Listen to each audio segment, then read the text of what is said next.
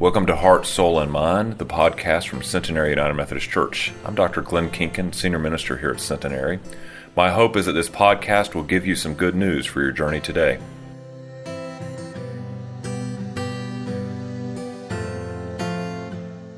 Our text this morning comes from Paul's letter to the church in Ephesus, the second chapter, verses 4 through 10. Hear with me now the words of the Lord. But because of his great love for us, God, who is rich in mercy, made us alive with Christ even when we were dead in our transgressions. It is by grace you have been saved. And God raised us up with Christ and seated us with him in heavenly realms in Christ Jesus, in order that in the coming ages he might show the incomparable riches of his grace, expressed in his kindness to us in Christ Jesus. For it is by grace you have been saved through faith, and this is not from yourselves, it is the gift of God, not by works, so that no one can boast. For we are God's handiwork, created in Christ Jesus to do good works, which as God has prepared in advance for us to do so. My brothers and sisters, this is the word of God for us, the people of God. Thanks be to God. Would you pray with me?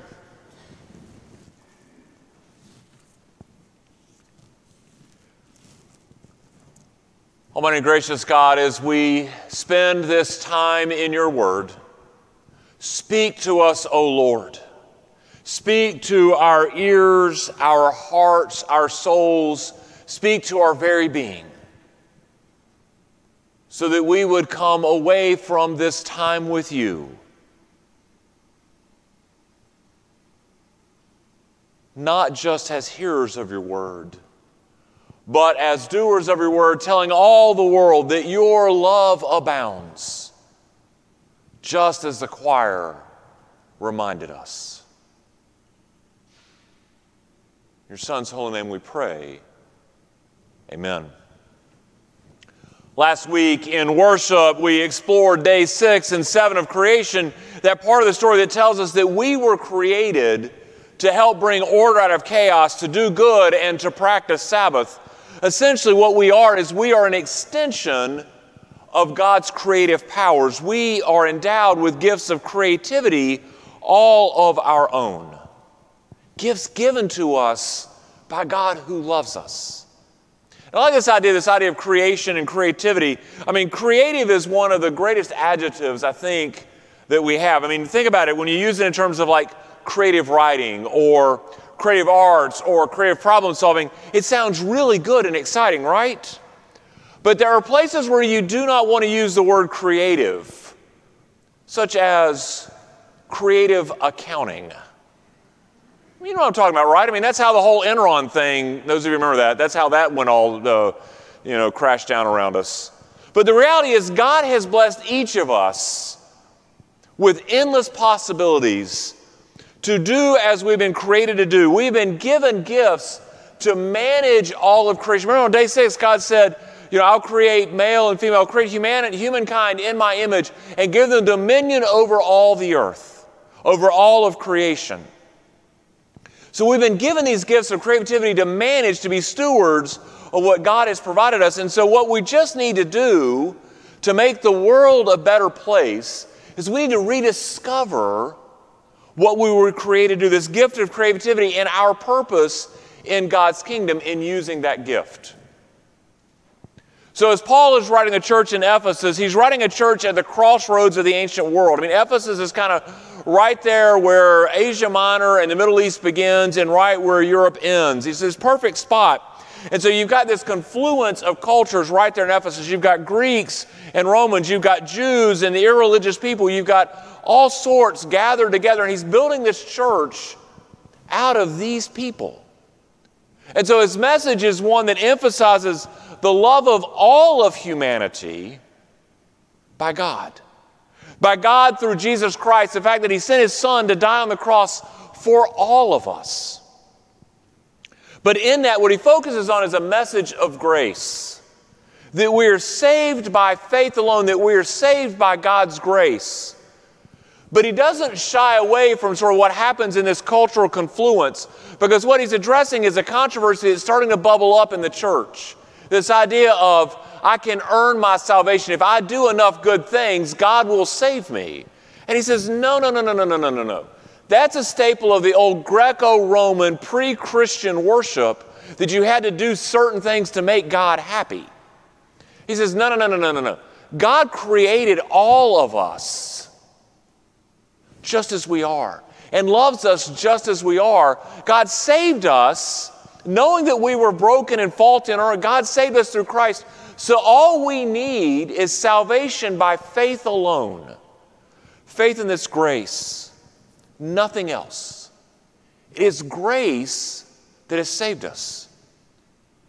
However, but because we are aware of God's works in Christ, because we're aware of this grace, one of the things that we can do is we are created to do good works in the world, to show the world how much God loves it by the way we act.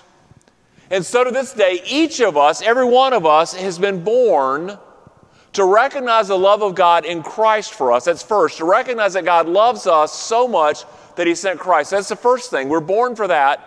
But the second thing is we are born to glorify God with our whole lives. And thirdly, we are born to serve God by loving God's children, by loving people, the ones around us. So we'll start with this idea of grace first, just sort of get a baseline of what is at stake. So when John Wesley began the Methodist movement, he really began to emphasize, he saw that the Church of England at the time was focused on forms and structures and had taken out that relationship piece. So he begins his focus on this personal relationship between God and humanity, between God and the individual, between God and me, between God and you. And since from the time of creation, God desired this very close, this personal, this really great relationship, He begins to tell everybody that this is what it's about. It's about this idea that God loves you so much, He would give anything, including His own Son, for you.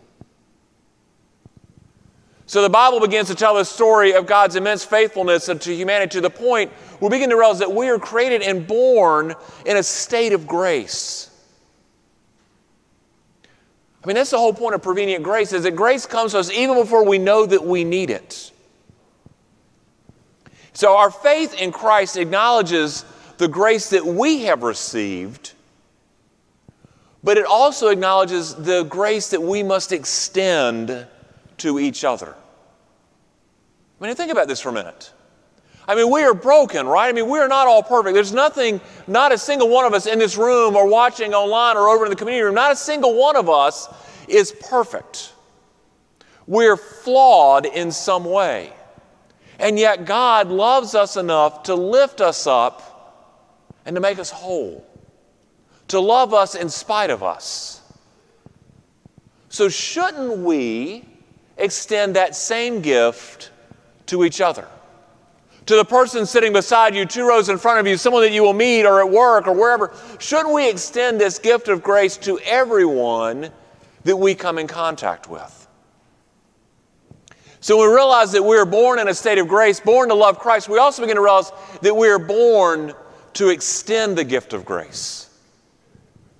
So I want you to take a minute with me. Take a minute and think about your life, your friends, your families, your coworkers. Who do you need to extend the gift of grace to today? Do you know who that person is? Who do you need to extend the gift of grace to today? Or maybe it's tomorrow when you go back to work. Or later this week at the meeting. Part of your homework this week is to extend the gift of grace that you have received to that person. And so once we start with this idea of grace, we begin to realize that not only were we born in a state of grace, we are born to glorify God with our whole lives. And we're going to do something with our lives, with all of our time, with all of our talents, all of our energies that begin to glorify God. Now, I love the parable of the talents in Matthew where Jesus is talking about, the rich man goes away and he gives one of his servants 5 and he gives one of his servants 2 talents and one of his servants 1, and he says, I'll be back.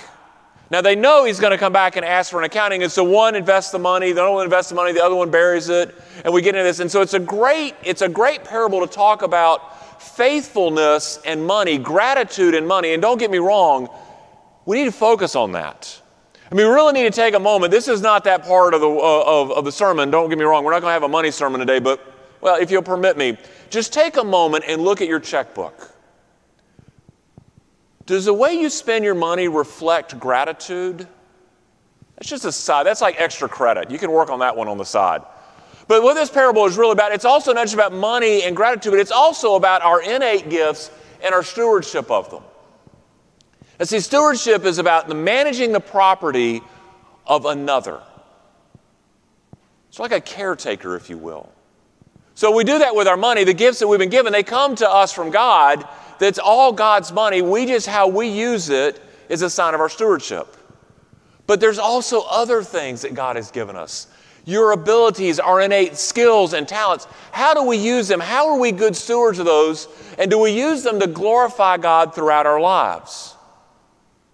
Well, here's an example. One, we had a member of our church who went on a medical mission team. He went along because he'd heard mission trips are good. He's not a medical person at all, but he said, I will go, I'll help out, because every time you take one of these medical missions, we take doctors and nurses and medical professionals, but they always need someone to kind of help, greet people. So there's always a spot. You don't have to be a doc or a nurse or a medical professional to go. So this guy goes along, he said, I'm not sure what I'm going to do, and he gets there, and someone sends him to the supply closet to get some bandages. The supply closet is a train wreck. He finds the bandages rummaging around, he takes them back. But he's found his purpose now, because guess what he does in the real world? He does logistics, organizing supplies and getting things from A to B. And so what does he spend the rest of his mission trip doing? But organizing the supply closet so that when someone says, I need more bandages, they're right there. Gifts and talents, glorifying God. Or maybe it's the medical professional who also has been given this musical gift to play music and to sing and just loves it and says, I hear God in the back of my head saying, I've also given you this gift so you can heal people, but you also have this gift of music. Do something with it. And so they help out with the music ministry of their church, making what church does sound better, to glorifying God, not just with the healing arts, but also with the arts, the musical arts. Or maybe you are like me. Maybe a perfect day for you is a day in which you get to build a spreadsheet. Maybe you're the spreadsheet king who loves to do these things, and columns and numbers and formulas and pivot tables and all this, and you get more excited the more complicated it gets. You just almost can't sit still. It's like Christmas morning and your neighbor calls you and says, I've totaled my car. I need to buy a new one quick. This is what I want. Can you help me find the best deal somewhere in the metro area? And because you are that person, the spreadsheet king, and you have raised a son that's a spreadsheet king, the two of you set out and you build a spreadsheet, finding all the cars with all the options and all the dealers, all within a 40-mile radius of town, to find the best deal so that your neighbor can make the best informed decision because the data says so. See, my friends, all of those instances are somebody taking the gifts that God has given them in life and using them to glorify God and to make the world a better place for all of us. And the reality is this. You and I, we glorify God by the way we live our lives, by our talents and our skills, by our time and our resources. And we need to do those to make a difference in the world around us. We need to be used, employed, deployed, sent to the world, full of the audacity of God's grace, armed with these gifts, that our lives might make the world a better place. So part 2 of your homework. what gifts has God given you this life? In your life, what gifts has God given you that you can use this week in a way that will glorify God, to make a difference in the world? And so when we begin to realize that we're born in this state of grace, that we've been given gifts to glorify God and to make life better, then we begin to realize what Paul writes in verse 10. For we are God's handiwork. I love that. We are God's handiwork, created in Christ Jesus to do good works, which God prepared in advance for us to do. I mean, we are created to love God by serving people. Or you can flip it around. We're created to serve God by loving people. I mean, it's fair to say that none of us objects to this idea, the idea that we should love people, right? We don't object to this maybe until people get to be, as one of my colleagues on staff says, people get to be people-y. You know what I mean by that? I mean, it's great to talk about loving people until people sometimes become humans, till we become broken, till we show our flawedness. But nevertheless, no matter the brokenness that we see in the world around us, no matter the attitudes that people cop and throw in our directions, we are still called, still created to serve God by loving people. See, that's where the rubber meets the road, is when we begin to engage in relationships, engage in conversation with others. That's where trouble enters in, because we want to help, but we want to do the most loving thing. And sometimes we get paralyzed because we're not sure what the most loving thing to do is. But it starts right here in our hearts. This idea of grace, this idea of gifts and talents, this idea that we want to share that love of God with the world. What I mean by that is a couple of authors, Stephen Corbett and Brian Fikkert, they wrote a book called When Helping Hurts. And the idea behind this book is to help find a better way for the church to do missions. I mean, think about this. You think about imagine with me a flood. A dam bursts and water pours through the town and it washes into people's homes. And people are the water is rising. They're not sure what to do. That's an immediate need. That may look like someone that they are hungry, or they need medicine, or they need some sort of emergency repair on their home. So what we want to rush in is we want to bring them clothing, we want to bring them food, we want to patch up their home. That's what they call relief. That's the first step. That's keeping water from coming into the house. That's relief. That's where a lot of times we start. And that's not a bad thing, but the next step is rehabilitation. This idea that what we want to do is to restore people to wholeness. Not only want to keep the water from coming in, but now we want to help things come back together. We work with people. Instead of doing something for people or giving something to people, we begin to work with people to lift them up so that we prevent the flood from happening, to rebuild their lives, to help them see that there is hope,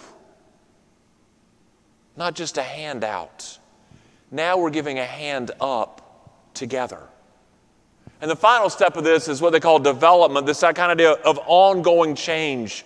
Working side by side with individuals, working with people and processes to ensure better outcomes for the entire world. So not only is it to get the water from out of the house, not only is it to keep it from flooding the house again, it's to keep the dam from bursting, so that the community of God is built up.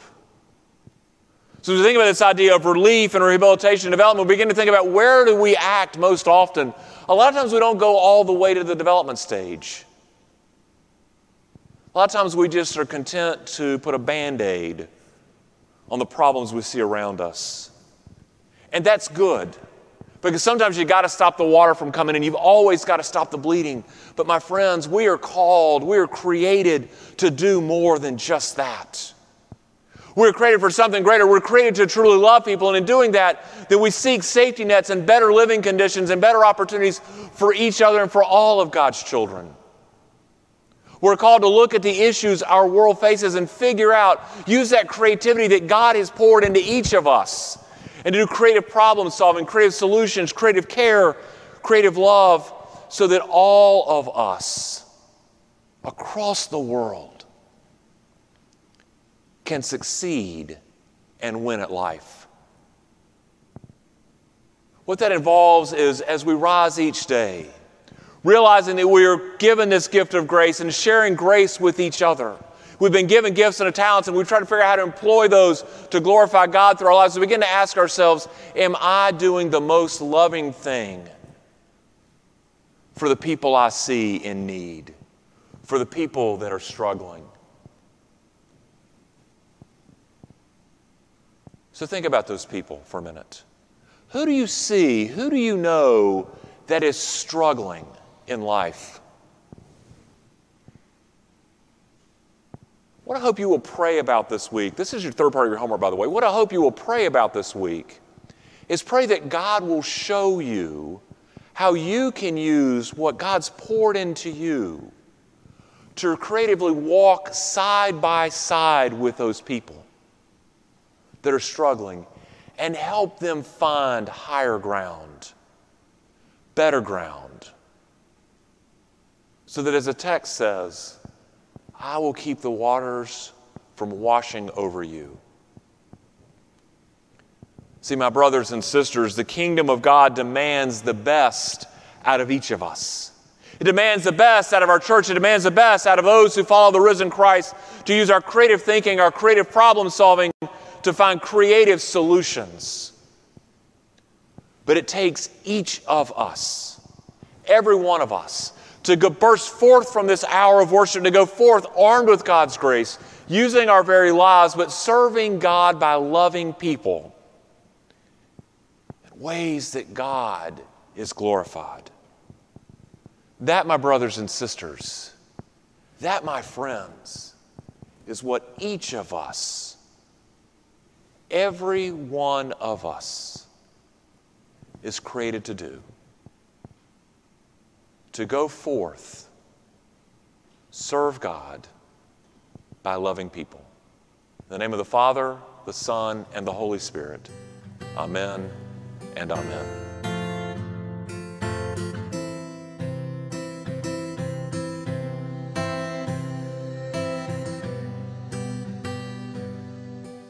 Thank you for listening to Heart, Soul, and Mind, the podcast from Centenary United Methodist Church. We hope that you'll consider joining us for worship on Wednesday evenings at 7 o'clock or Sunday mornings at 8:30, 9, or 11. Have a blessed day.